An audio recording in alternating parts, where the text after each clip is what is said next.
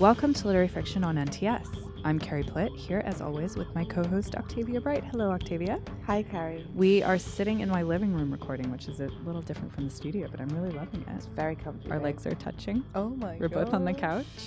You're going to make a move on me later. And actually, appropriately, today our theme is the mundane, the quotidian, the everyday, the ordinary things in literature, and how writers from George Eliot to Elizabeth Strout have made them extraordinary. As usual, our theme is inspired by our guest, and this month we'll be playing a recording of an interview Carrie did without me with the Norwegian author Karl Ove Knausgård a couple of weeks ago at Waterstones, Tottenham Court Road. You were in Ireland. I know. It was just jazzing you. Knausgård is best known for his epic My Struggle series, but he was in town to talk about his new book, Autumn, which is the first in a quartet of titles based around the seasons. In Autumn, he describes his world, from chewing gum to toilet bowls to frogs, to his unborn daughter. So in addition to playing the interview, we, as usual, will be talking about our theme more generally and also giving book recommendations. So stay tuned. So now here is Karl Ove Knausgård. I asked him to start with a reading from Autumn, and he's reading the full text of the section called Chewing Gum. Chewing gum usually comes in two forms, either as a small pillow-shaped pellets or as flat oblong sticks. The pellets have a fairly hard, smooth, enamel-like external layer, a kind of shell, which makes a crunching sound when the teeth are pressed through it, and a softer gum center, which releases its strong taste as soon as the teeth reach it, not unlike the way a pharmaceutical capsule functions. These two different consistencies change rapidly once one begins to chew. In the first few seconds, a porridge-like mass is formed, before what we think of as the real essence of gum emerge, firm and chewy, smooth and elastic. Chewing gum's second shape, the flat oblong stick, looks rather like a wide ribbon of fresh pasta, and its texture is very different from that of a pellet, since it lacks the candy shell and is therefore softer, nor does it have a gum center where the taste is concentrated. What happens is that the stick sort of skips both the capsule phase, when the taste spurts into the surrounding mass, and the porridge phase, and goes straight to the intrinsic state of chewing gum. From a purely physiological perspective, chewing something without swallowing is pointless.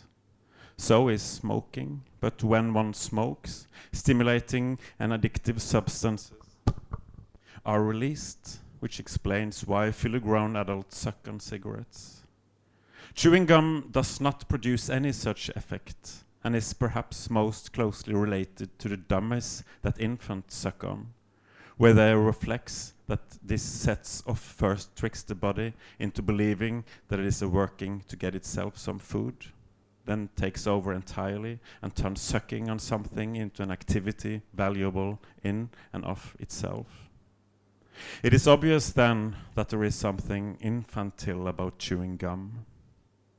I spend so much time by myself that it didn't even cross my mind when last week I drove over to a small fishing town about 20 kilometers away to visit a German arts editor who lives there a few months of the year. I always chew gum while I'm writing and while I'm driving, and not just one or two of the little pellets, but whole packets at a time. By the time I parked the car outside the old captain's house where the editor stayed, I had a huge wad of gum in my mouth. Not until I rang the bell and he opened the door did I remember it.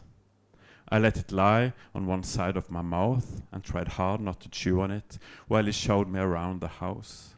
It was very beautiful, renovated and furnished in the modernist style, not a single object awry.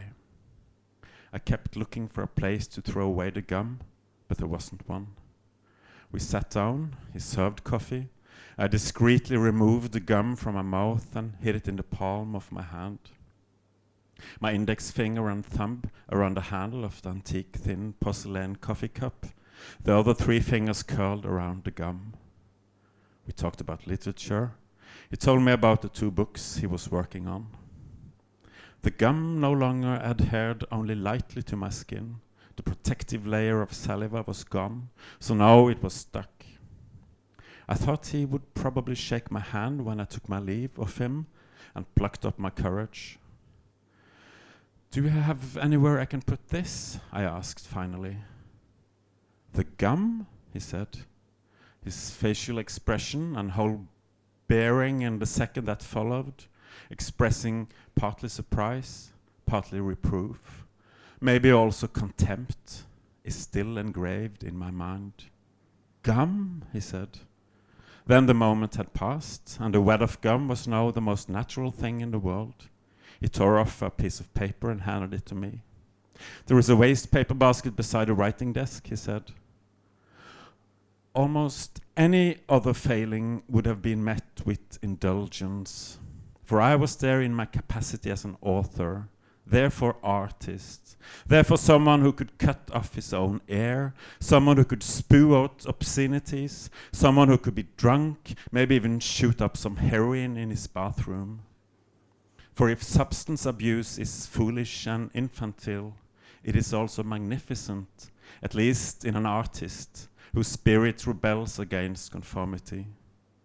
Chewing gum was only transgressive when we were 7, 8 years old, when chewing a small piece of gum with your mouth open was cool, and having your mouth full gave you a certain status. I used to save mine, I remember. One wad of gum could last for several weeks back then. The taste was gone after a few hours, but not the texture. That is no longer the case. Since everything nowadays is sugar-free, the taste disappears after only a few minutes, and the consistency becomes loose and grainy, having lost its elastic quality entirely, with one exception: juicy fruit. In all the places I have lived and written, in Volda and Bergen, in Stockholm and Malmö, I knew which shops stocked juicy fruit. There were fewer and fewer of them, and I began to hoard the yellow packets. Even now, my writing desk is always full of old wads of gum, which, with their grey color, hemispherical shape, and many little indentions, resemble shrunken brains. I can't write without them, and I don't discard them until the grainy face sets in. Of the fortunate fact that I'm not alone in suffering from this vice, unworthy in all its insignificance, I am reminded every time I'm in town, where pavements and squares outside the main public buildings are covered in white spots, distributed as randomly as the stars in the sky. And in the darkness, lit up by street lamps and shimmering faintly against the black asphalt, what the gum-flecked pavements most resemble is indeed a starry sky. Thank you. Thank you.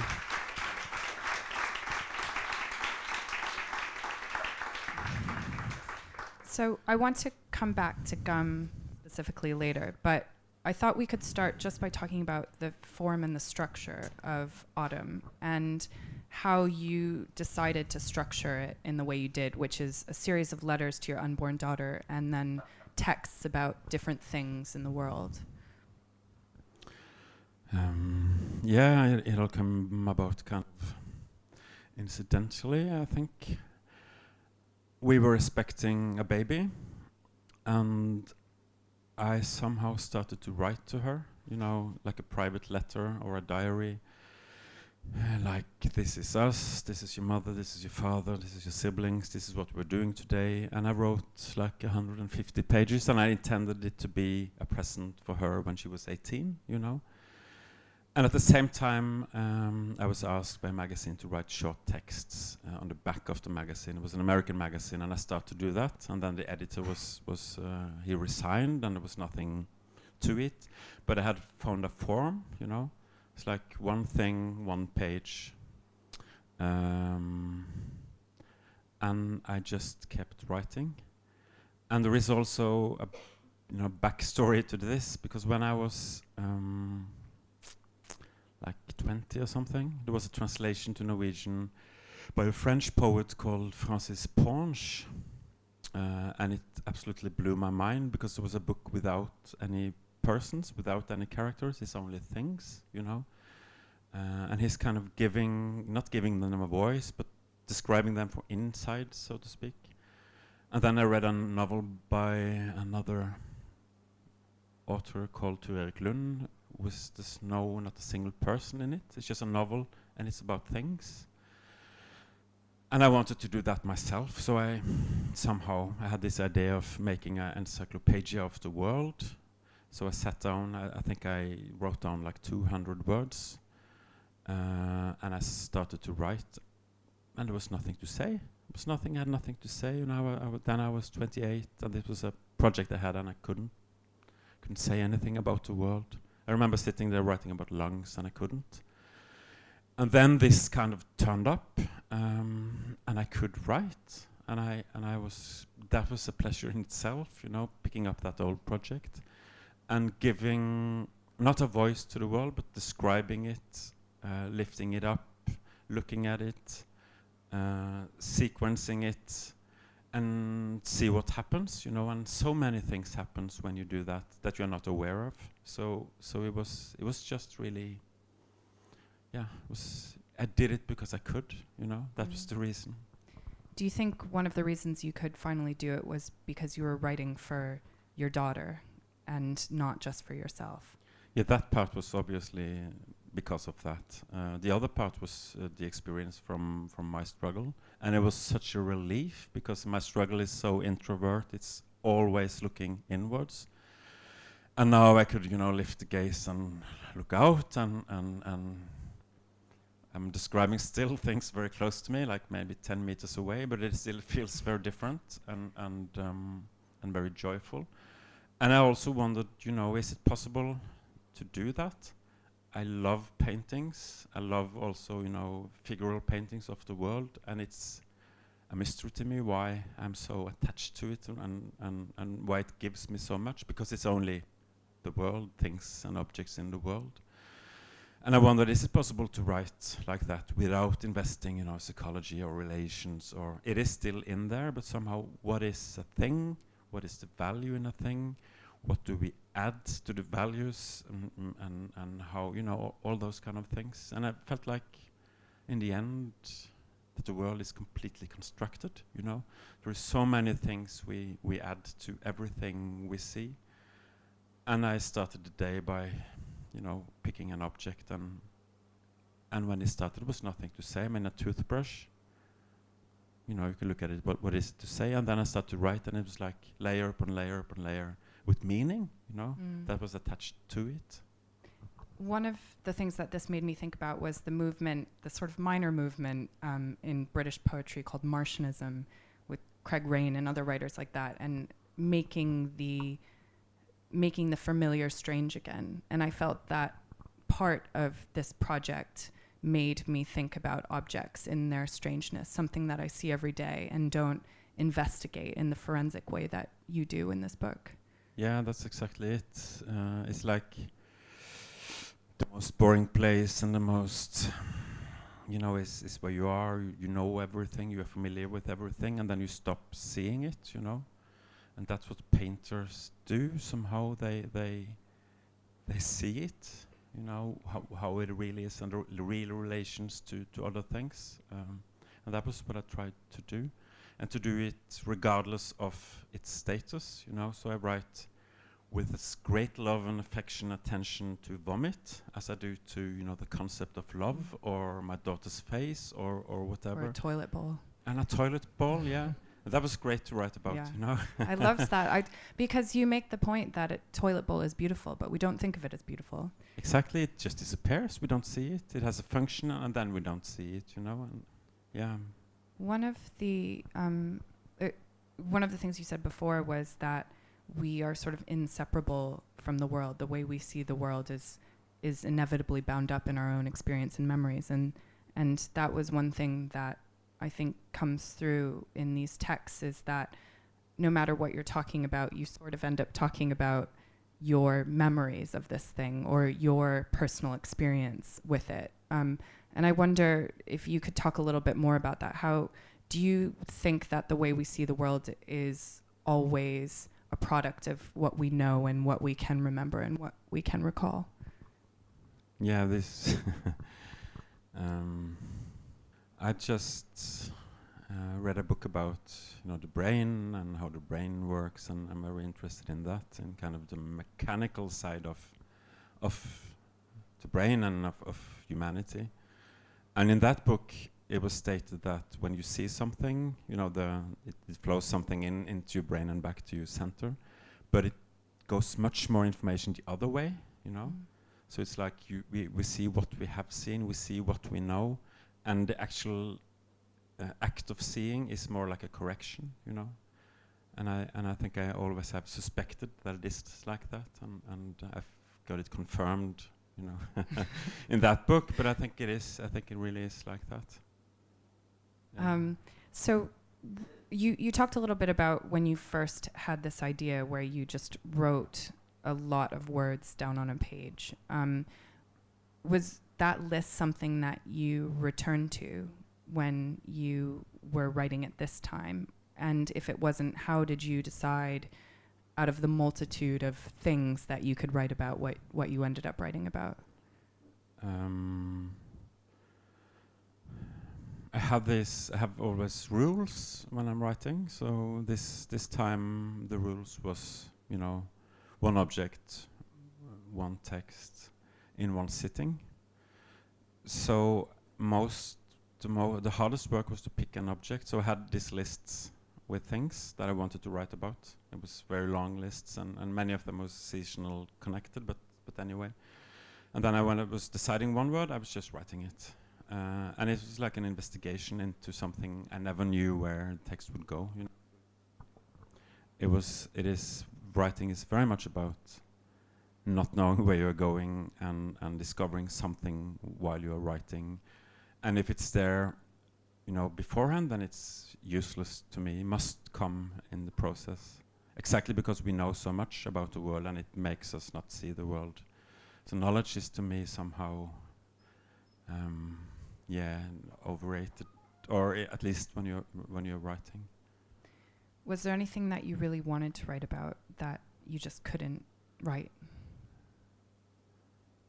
No, but it was something I had to push myself to do because I wanted the whole range of the world to be present.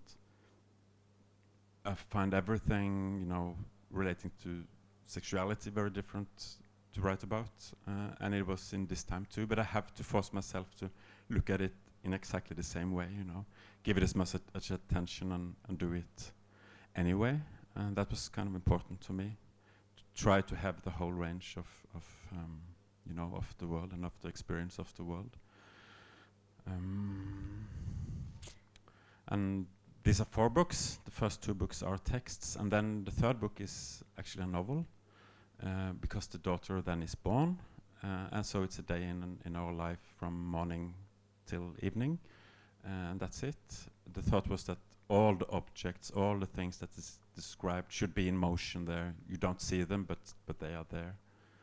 And then the last book is Summer, which is kind of overthrown with everything, it's a diary, it's text, it's letters, it's all kind of things, because I wanted it to remind of a summer, when it is full and rich and, yeah. Let's talk a little bit about the seasons, because of course that's the conceit behind this quartet. For me, all of your books, including this and My Struggle before it and the novels, are very wrapped up with place. And also a sort of feeling for the landscape, the way that landscape infuses thought. And I wonder if that was on your mind, especially here when you were thinking about the seasons. Yeah, very much. And it's, the area that this book takes place is very small. It basically is my garden and the surroundings. And it is the changes throughout the year that it registers, And it is, it's the feeling that this is where life is, and this is where the big questions are, But I couldn't write about big questions at all. In differently than doing this regular. So what's around me, and that's the same logic that my struggle has. And I'm also interested in identity and why we become the way we are. So all those questions are attached to being born in a specific country at a specific time, having these specific experiences. This is a bit different, but it still is. This is very much here and now. What's going on here, what's going on now throughout the year. And yet seasons are so cyclical. I always think of the beginning of seasons as that cusp of a time, sort of like what we're in now, as a really nostalgic time, because you're of course reminded of those changes throughout time. And I felt that in this book, the sort of universality of the seasons happening every single year, but also the moment that you were living in that one particular text. Yeah, very much so, and it's also very much about losing what you are losing through memories, of course. So, but it's fascinating writing about something that it is present, and you can evoke that present, and everything is exceptionally, layered and exceptionally complicated somehow. But I wanted it to be very simple at the same time, so that's why these simple objects. And you talked about it as a bit of a relief after writing My Struggle. I mean, this is as brief as that is long in many ways. I mean, I was saying to you before, I read it in chunks before I went to bed, and it didn't take me very long to read. And I wonder if that was true, and if you enjoyed looking outwardly and writing briefly after having this intensive thing that you wrote beforehand. Yeah, I absolutely loved it, doing it, and it is a very joyful book too. It is less joyful in autumn and winter. It's kind of darker, but then it becomes more in spring, but it is kind of a celebration of just being, being here and now. Very much so. And you have you say at the beginning of the book, you describe the green foliage of a tree against a red brick farm building. And you say that what these colors contain is one of the reasons that you're a writer, although you can't quite grasp it. You're always reaching for that. And I wonder if you could talk about how this book confronts that problem in some way. What did you feel about this form that excited you about grasping that question? That's a difficult question. Because it's very abstract with the colors. It is the color red and the color green, but it is blood and leaves, and it's life and death, and it's all those kind of things just in those two colors. And what I wanted to do was see if it was possible to transfer the logic of a painting, which you watch, for a minute or for two, and then the next one, it's like you take it in once. You can't do that in writing, but you can. So it's much more that I wanted. So one single glaze at something. But it's not poetry either, because it's essayistic parts. It's private, about my children and so on. And it's many different things. But that was what I wanted in the form. And in painting, I think it is. You have the forms, that is, the restrictions and the rules, and then you have the colors, which is endless. I mean, if you see it blue, it never stops. It is like it is kind of an infinity to it, which makes art so extremely compelling and intriguing and hypnotic. And that is the feeling I'm looking for when I'm reading and when I'm writing, because I recognize it from my own life, Somehow that, it is the feeling of being alive. That I need restrictions to get to, and I think you can. Normally, I would have written like 200 pages, and then you can reach a point where something is happening.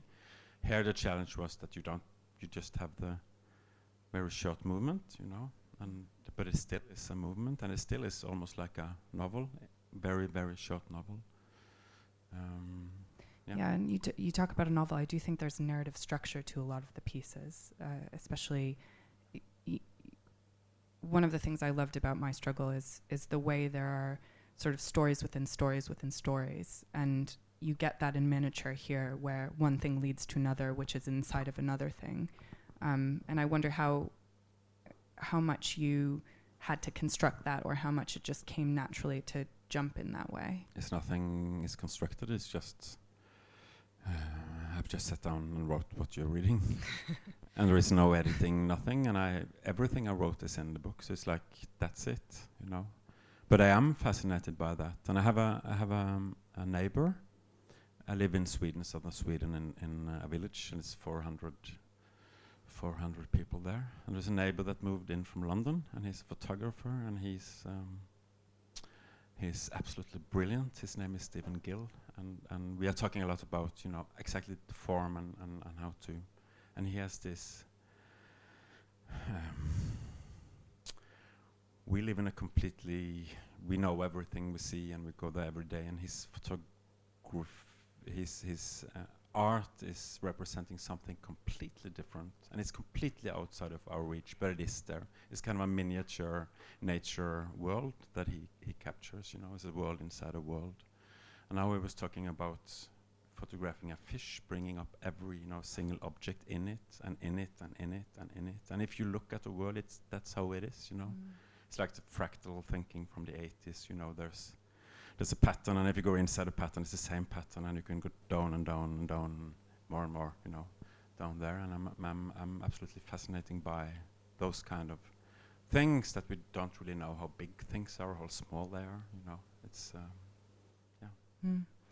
And you've been talking a lot about art and painting and photography, and of course, and that's a concern of your other books as well. But I was really interested that you have that this book is illustrated. And I was wondering if you could just talk a bit about the illustrations and why you wanted them included, and how you commissioned them. Yeah, this is by Vanessa Baird. She's a Norwegian painter. I knew, since this was so visual to me, and this was such a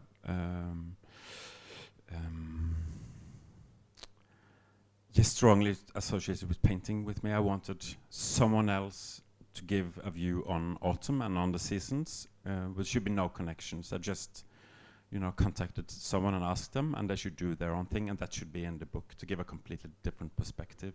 So this is Vanessa Baird, and then this winter is Lars Lerin, a Swedish, absolutely fantastic watercolor painter.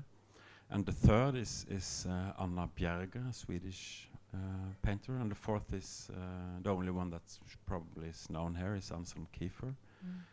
He painted some fantastically beautiful watercolors of summer and of wheat fields and of ecstasy and a lot of things. And I think that brings in something. Yeah, I just love the fact that these artworks are in the books, and they are not related to it. It's not like the people who read the texts. It's completely freely somehow, and that makes them into something different to me. It's not. It's and it removes it a bit from me too, which I love now. Yeah, one of the things that I thought about Vanessa Baird's work was it's very different from if you had to translate your text into art, which I don't think you ever could. It's very different. It's not, you know, you're sort of known for forensic, exacting prose, and her art is quite free form. It's quite figurative.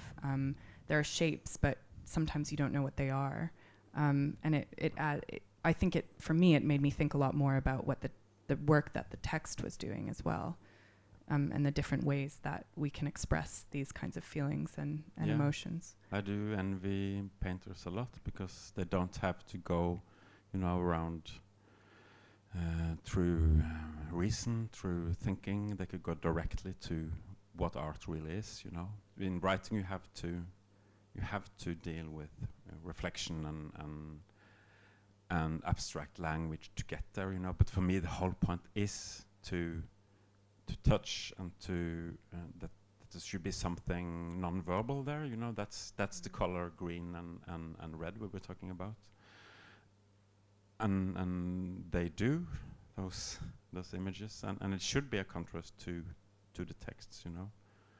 but somehow you could see the longing in the texts for coming there. You know, we can't come there, but we want to go there, and it's like it's a completely different way of representing the world, and I think these paintings somehow relate to that that longing. Mm. I want to talk a little bit about parenting because I guess we have to. Well, but the conceit of this book is that you're writing to your unborn daughter, and you've written the My Struggle series is a lot about parenting. So how do you see this book in comparison to that series in terms of what you're trying to say about being a father? Yeah, but in this book, I'm not trying to say anything about being a father at all. It's the children comes in and out of the texts completely coincidental because they are there, you know. But it's not. It's not about that at all. But don't you think that by writing to your child, it is sort of about? I mean, you have a certain vision that you want to show her of the world, and so there is an element of parenting here. I mean, the whole thing sort of springs out from your relationship with her. In Sweden, the critics said, you know, Knausgård's mansplaining the world to his to his unborn daughter, and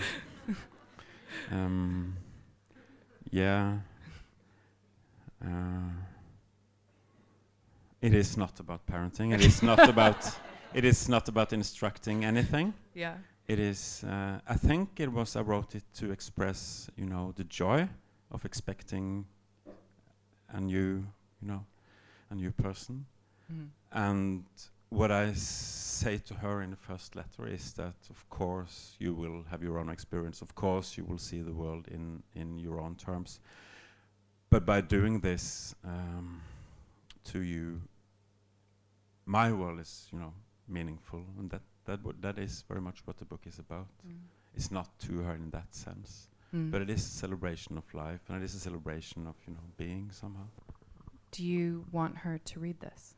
Yeah, I do. I What don't want her to read My Struggle, but this she could read. What age do you think she'd be ready to read it?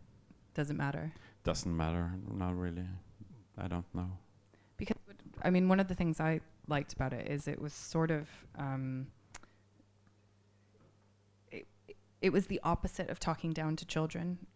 It was sort of just telling them, you know, it didn't matter what you were talking about, whether it was vomit or sexuality. There was nothing sanitized about it. No. And I liked that conceit that even before somebody's born, the sort of most sacred time in culture, you still were ready to expose them to everything. Yeah. And that's important. An important point that I want everything to be open and in the open, you know.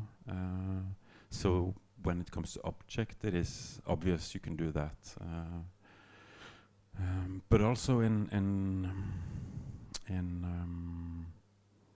the third book, where she is born, it is also completely open. But then it's open about very difficult things that has to do with, you know, depression but I wanted to have the same approach there. You know, this happens in life, and this is part of life, and we have to face it, you know, as we face the things, as we face, you know, everything I'm writing about. And I believe very strongly in that.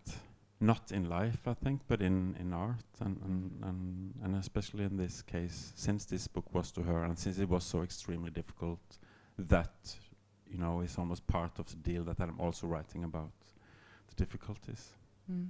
And there are a number of moments, you know, shame, I'm sure you've been asked about a lot, but it's something that comes up a lot in My Struggle, and it comes up here too. You're very open about an episode, for instance, where you pissed your pants as a young boy. And there's a funny element to that, just like in the gum chapter, your humiliation is sort of there on a plate for us to laugh at. But it's also, I mean, it is humiliating and shameful. And I wonder if writing My Struggle has made you feel any differently about that particular emotion. No, it had made it much easier to write about it. It was very hard to write about in the beginning, very hard. But that also makes it worth something if you invest. If it is hard, you invest something, and you will see that on page. And it was easier and easier to do it. Also partly because I eliminate the audience and I eliminate the readers when I'm writing, and I don't think of them, and then it's possible to do. So then the shameful moment comes when you give it to someone and they are reading.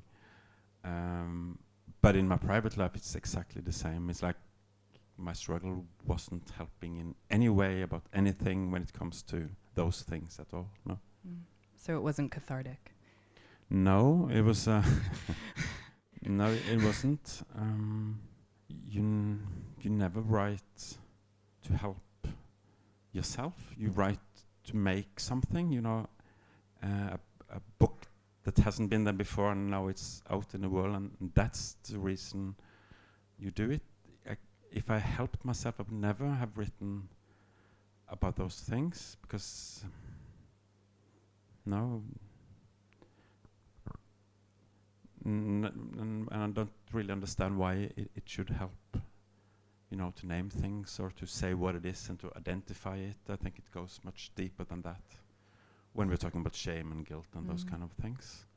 So I was always interested in writing books and just being kind of careless about myself as a raw material, and to see where it led me, You've said before that you don't really think about the reader when you're writing. Has that changed as you're more conscious of the sort of global audience for what you're writing? Or is that still something you just can't even acknowledge to make something? When I started to write, I had all these notions and ideas and about what I was writing, and it was very thought through, and it was also very self-critical, and I kind of crippled myself in that.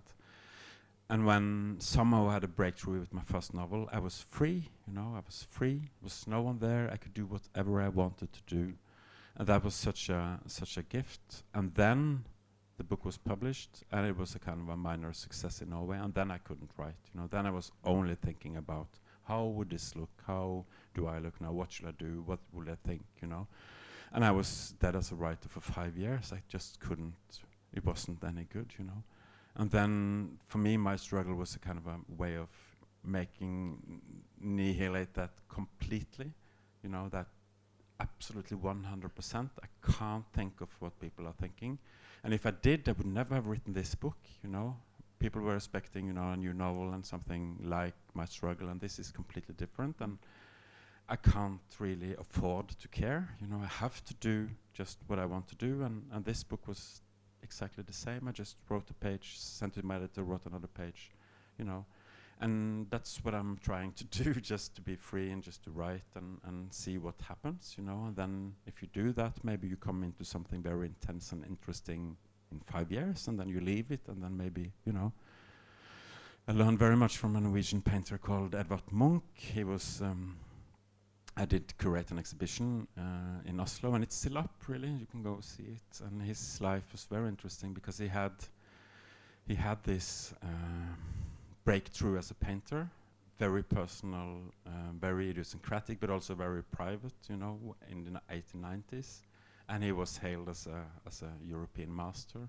And then he just left everything behind, and he painted every day throughout the rest of his life. And I think he lived like for 50 more years, And he removed ambition, he removed everything. He was just painting, he was just in that process, And when I see those paintings, I see, well, maybe the quality in that painting isn't good, and maybe not in that painting, but if you see the whole, the whole process, it is fantastic. It is like being inside Marcel Proust, this the whole life, the whole world.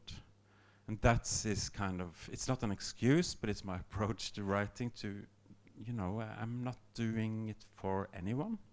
I'm doing it because I'm curious, and because of a way of living, and it is a way of connecting to the world. And I'm so happy that publisher want to publish it, but that's not the thing, So this is about me, and it's about my world, and it's about things, and that's it. But then all people's life are about, you know, being there, the things there. It's like it is.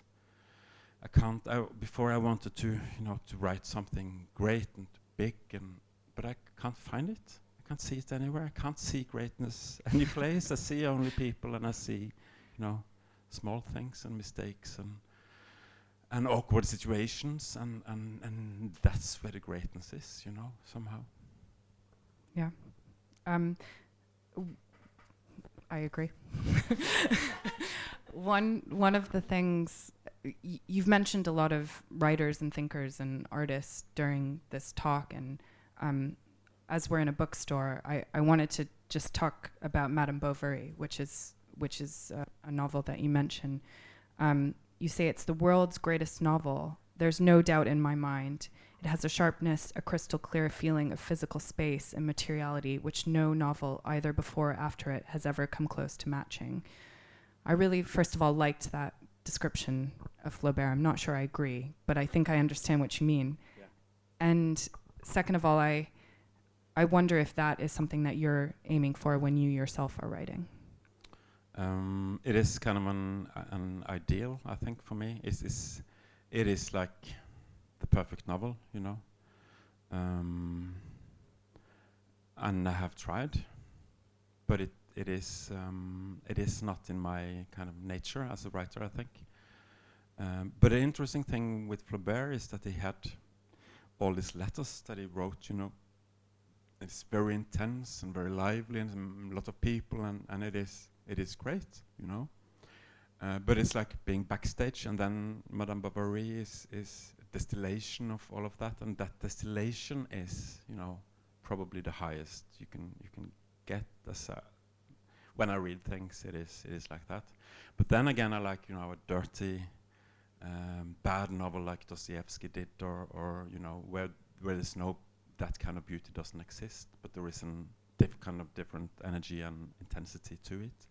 But as a novel, if you think the perfect novel, that I think would be it. And it's so sharp, you know, in the details and in the colors, and it's like it's so fresh and sharp, and it has this great story, which is about so many things, you know.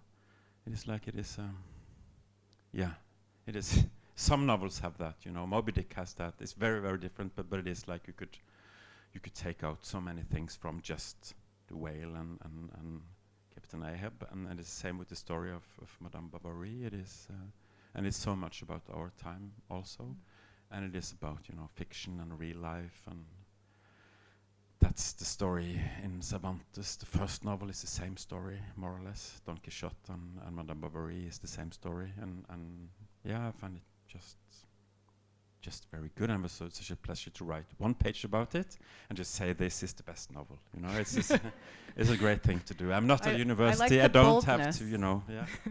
I like that you just put your opinion out there, and yeah, and for me the pleasure is reading what you have to say about it, even if maybe that's not what truth is. I wanted to just end by asking you about something we love very much here in Britain, which is football, which I know you're a big fan of. And I read something you wrote the other day when you said, it means nothing, and that's very important. There's no meaning you can extract from it. It's just fun. So can you talk a little bit about your relationship with football and why that is important, that it means nothing? And if you really meant that.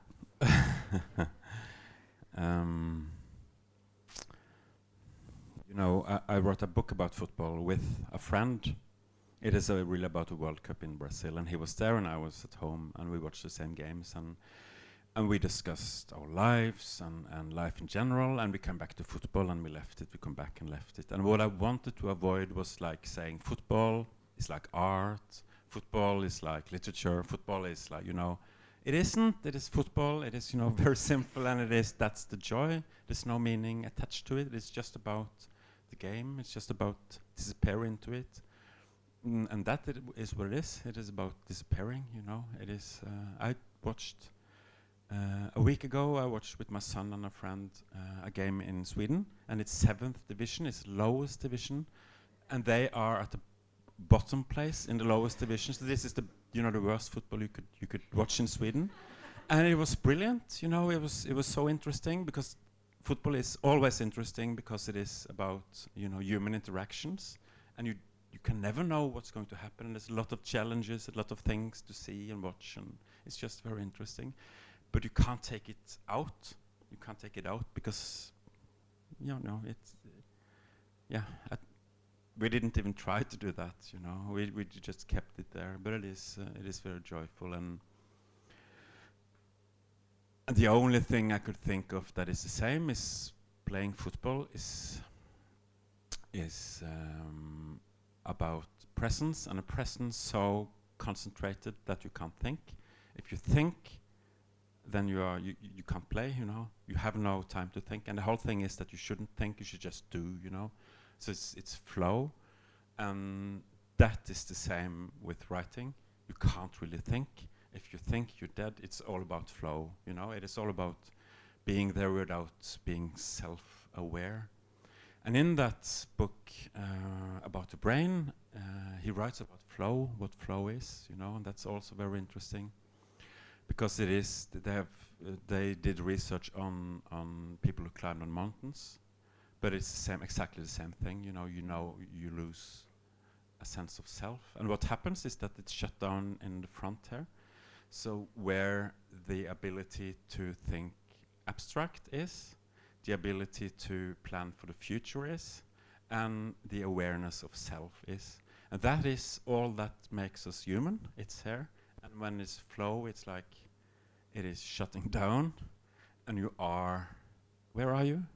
You are in the world, you are connected to the world, you know. It's like you are almost like an animal, but you are not, you are human, but you are connected in a completely different way. And I think, you know, religious ecstasy, the joy you can have when you see a painting or read a book is that, and that's what you feel connected. And that's just because you have no self anymore.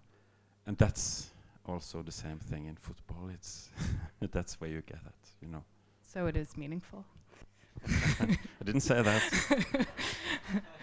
No, I think that's all of us have probably felt that feeling in some sense or the other when you're completely disconnected, and there are so many different ways to find it.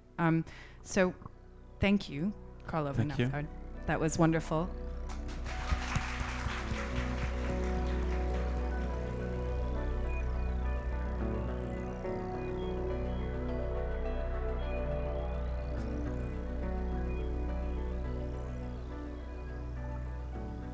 That was Karl Ove Knausgaard talking about his book Autumn. And inspired by Autumn, we are going to be talking about the everyday in literature, which I tended to write a lot of essays about in college.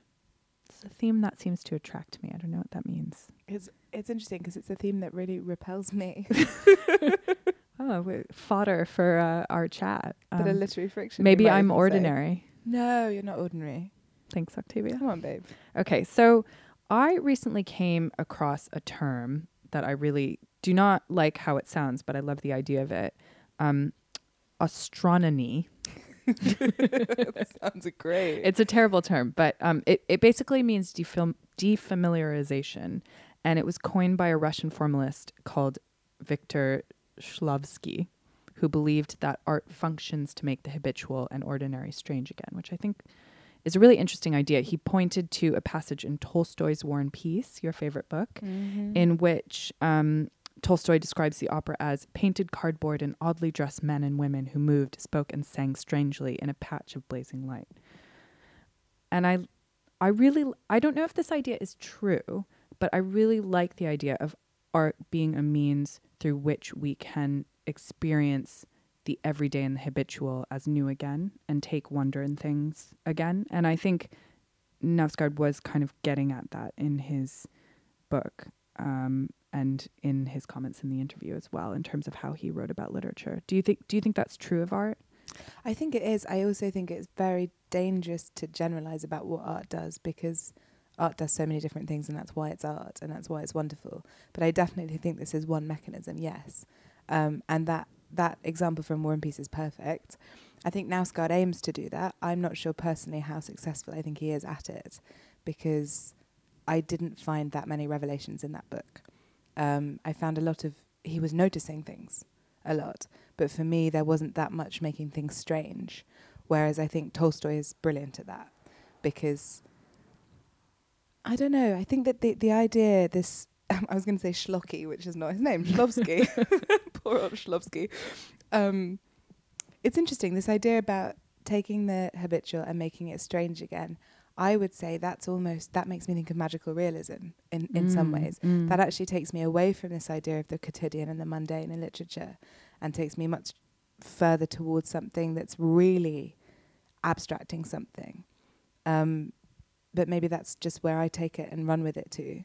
I think that idea of finding a way to see things as if for the first time again is really exciting when you come across that in any art form, whether it's painting or film or literature. I also think it's quite rare that it's done successfully. Yeah, I think that's true. But I also think I like to think about art as aiming to do something rather than accomplishing it. Yeah, I think that's a good point. Also, you know, the thing we can't avoid is talking about perspective and viewpoints. And particularly with writing and novels and essays, you're entering into the viewpoint of the writer or the character that the writer has created. So you are seeing the world through somebody else's eyes, which means you're going to see it for the first time because you've never looked through their eyes before. Yeah, and that's what the whole My Struggle series is about, is living someone's life literally alongside them as they trudge through the snow to their friends, you know, party and try to buy booze, or they go to a birthday party, or, you know, and that's what's interesting about it, I think, is living the boring bits of life. I feel like literature doesn't often engage with boringness. David Foster Wallace, I'm mentioning a lot of dudes here. Funny that. Was really interested in boredom as well, and tried to write a book about it, which I think was unsuccessful, partially because, of course, it was never finished and published posthumously. Posthumously. No, you can do it. Called The Pale King. But yeah, I think there have been movements in literature, of course, that have been very engaged with this. I mentioned in my interview Martianism, which was a very minor movement in British poetry led by people like Craig Raine, which was all about literally aliens coming down to Earth and reconceive and thinking about how they would see the Earth through their eyes. There's also the realist tradition, which I don't think would say that it's about making the mundane new again or interesting again, but it is about depicting life, trying to depict life as we experience it and as we see it. And, you know, plenty of novelists have done that, from, you know, Flaubert to Elizabeth Strout, who we're a big fan of, to Virginia Woolf. Yeah, the thing is, it's interesting because actually I find the mundane in daily life like trying and painful anyway. And so rarely do I want to enter into it in literature. The kind of thing that I'm looking for from literature tends to be transcendence in some way. And writing about the mundane, I don't find it transcendent. However, I do find Virginia Woolf transcendent, and I do find Elizabeth Strout transcendent, because I find the realities they're representing and the ways in which they're doing it really, really speak to me. But then there are a lot of realist novelists who I don't find transcendent. And I guess that's when it comes down to a question of taste. And the thing is, it's important to acknowledge that also to write about the mundane, there's some luxury in that. Like if you don't have any other struggle that really needs your attention, and you can just write about walking in the snow, and, you know, the impetus to write, you're freed from a lot of the kind of more painful impetus. Just, I'm not making myself very clear. No. I know what you mean. And also something that he said during the interview was, everything is in the world directly around me. And that's actually a very privileged thing to say. Absolutely. Isn't it? And it's a very isolated thing to say. Yeah. And I understand the impulse behind it. And I think there is some truth to, we all live in microcosms of the larger world. But I think, autumn is shutting itself off to a lot of experiences and ideas and things that aren't immediately accessible to him. Yeah, absolutely. And maybe realism in a lot of ways is guilty of that. Yeah, it's definitely one of its very clear limitations, isn't it? And that's just something to be aware of, I think, when you pick up a book like that and you enter into it. But then, again, with literature, when we talk about books, we always come back to this question of, should there be parameters placed on writers? Should there be parameters placed on readers? There's no such thing as a book that shouldn't be written. It's just, what do you choose to pick up as a reader? Yeah. And so thinking about this theme was interesting for me because it really made me consider my own taste as a reader. And I'm not drawn towards these kind of texts. And I find reading them often difficult because they challenge me. Do you know what I mean? There is something about sitting down and reading about the mundanity of life and the everyday that maybe some people find very comforting. I personally find it very challenging. Yes. Well, as an enjoyer of the mundane, as you might conceive of it, I don't think it's about comfort. I think it's exactly what you were saying about finding something transcendent in something so quotidian. And I think my favorite novels are about quote unquote normal people who, if you crack open the surface of their lives, there's something transcendent in all of us. And I suppose that idea is comforting to me. Yeah. That transcendence can be found in anything. Yeah, it's a beautiful, beautiful idea. I find it sentimental. But not untrue. We're running out of time and we haven't even given our recommendations for our quickly, favorite books. Go. Okay. So, yes. So this is a really boring recommendation and it's really obvious, but I'm just going to give it anyway because I've been thinking about this book a lot recently. And it's Middlemarch by George Eliot. It's a great book. I found this novel very difficult to read when I read it. I have this very clear memory of going to visit my friend Morgan's parents in the Adirondacks for the weekend and sitting like next to the fire trying to read Middlemarch and literally falling asleep as I read it. It was hard. But I think about it all the time.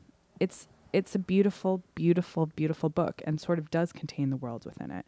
And, of course, George Eliot is writing about this town, Middlemarch, which becomes a sort of microcosm of the rest of the world.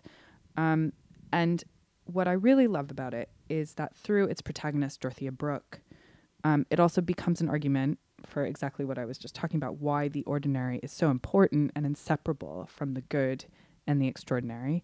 And the last paragraph of the novel, you may have heard at somebody's funeral, but it is really wonderful, and there's a reason why it gets read. And I'm just going to read it now. Her finely touched spirit had still its fine issues, though they were not widely visible. Her full nature, like the river of which Cyrus broke the strength, spent itself in channels which had no great name on the earth.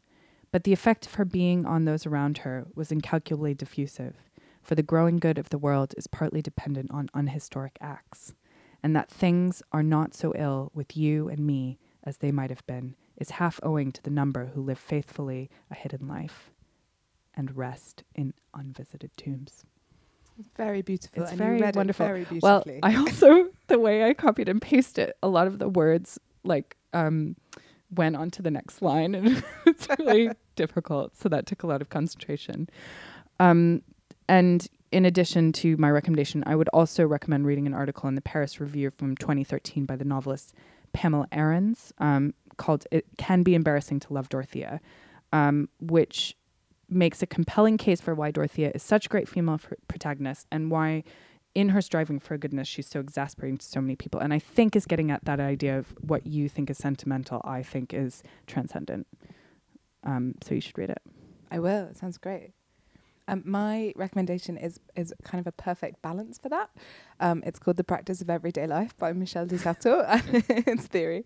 It was originally published in French as L'Invention du Quotidien, Volume 1, Art de Faire, and it was published in 1980, published in English in 1984, Stephen Randall's translation, and it's absolutely brilliant, and it is a transcendent piece of criticism. It was really, really influential in the writing of a lot of authors of all different kinds. It's dedicated to the ordinary man, but it is about making the everyday transcendent by acknowledging the politics at play in everything that we do, and reminding the individual that the individual does actually have all power if only they learn how to harness it.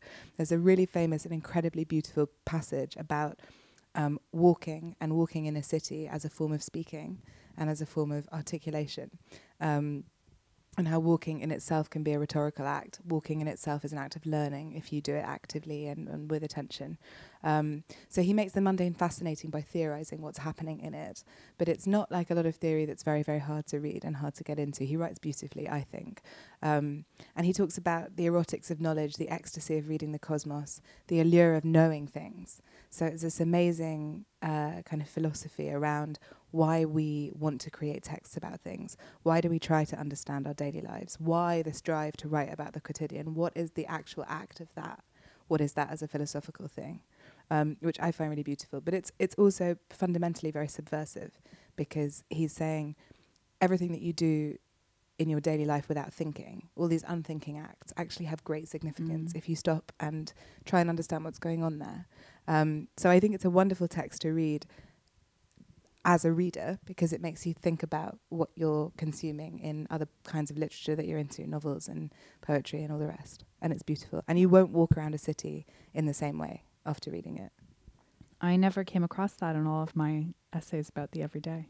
He it's interesting. I think he became quite untrendy for a little bit of time along the way. Everything is political, though. I think that's right. And absolutely. I think that when we're talking about the everyday, we have to talk about the politics behind that. Absolutely. And like we could do a whole show on that. Yeah. You know how I feel about that. Yes, I do. Okay, well, we'll be back in a minute with our book recommendations this month.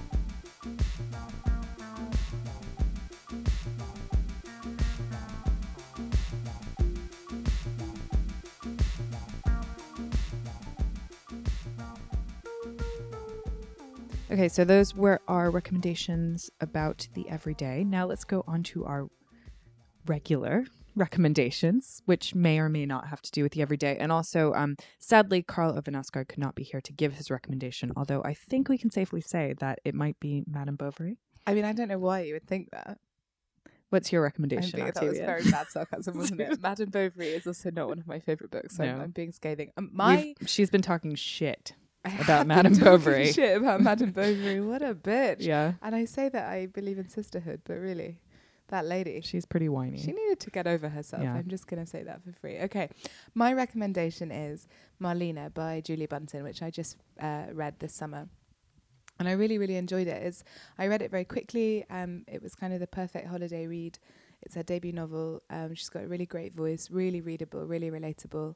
And I was going to say, it's really light and great. And then when I was writing this blurb about it, I realised it's not really light at all. It's about, there's a narrative about addiction, and you find out right at the beginning that Marlena dies early on in the narrative. So it's not that light, but compared to the other stuff that I've been reading lately, it felt really light, because it's about friendship, and it's narrated by Kat retrospectively, who's now in her 30s living in Brooklyn. So she's living a very contemporary life, but she's looking at how various things that happened when she was a teenager living in rural Michigan with her mum and her brother, and then she makes friends with Marlena, who's a local girl, and how that friendship impacts on her development as she grows older. But it's just, I don't know, it's a great read. I think that Julie Buntin, I would definitely look forward to reading whatever she writes next. I think her voice has got a little bit of maturing to do. But I love that too, when you find a new voice and you're excited by them and you can't wait to see what they do next. I felt like that about Sarah Taylor as well. Yeah. Yeah, me too. And yeah, I just think it's a great book, and it's a satisfying read, Mm-hmm. Yes, and I am going to recommend a book that I actually feel very similarly about, and is also by a female American novelist. So not great diversity in our choices this month, but I'm just going to plow on ahead. Do it, babe. So last month, as you may remember, I recommended State of Wonder by Ann Patchett. I do remember. Which I'd only just started reading and subsequently finished and really like. Well, this month, I'm going to recommend another book by Ann Patchett. You're such a fan, I girl. know. I really am. And it's a little boring, but it really is the book I liked most that I read last month. So I think I have to be true to my taste. Definitely.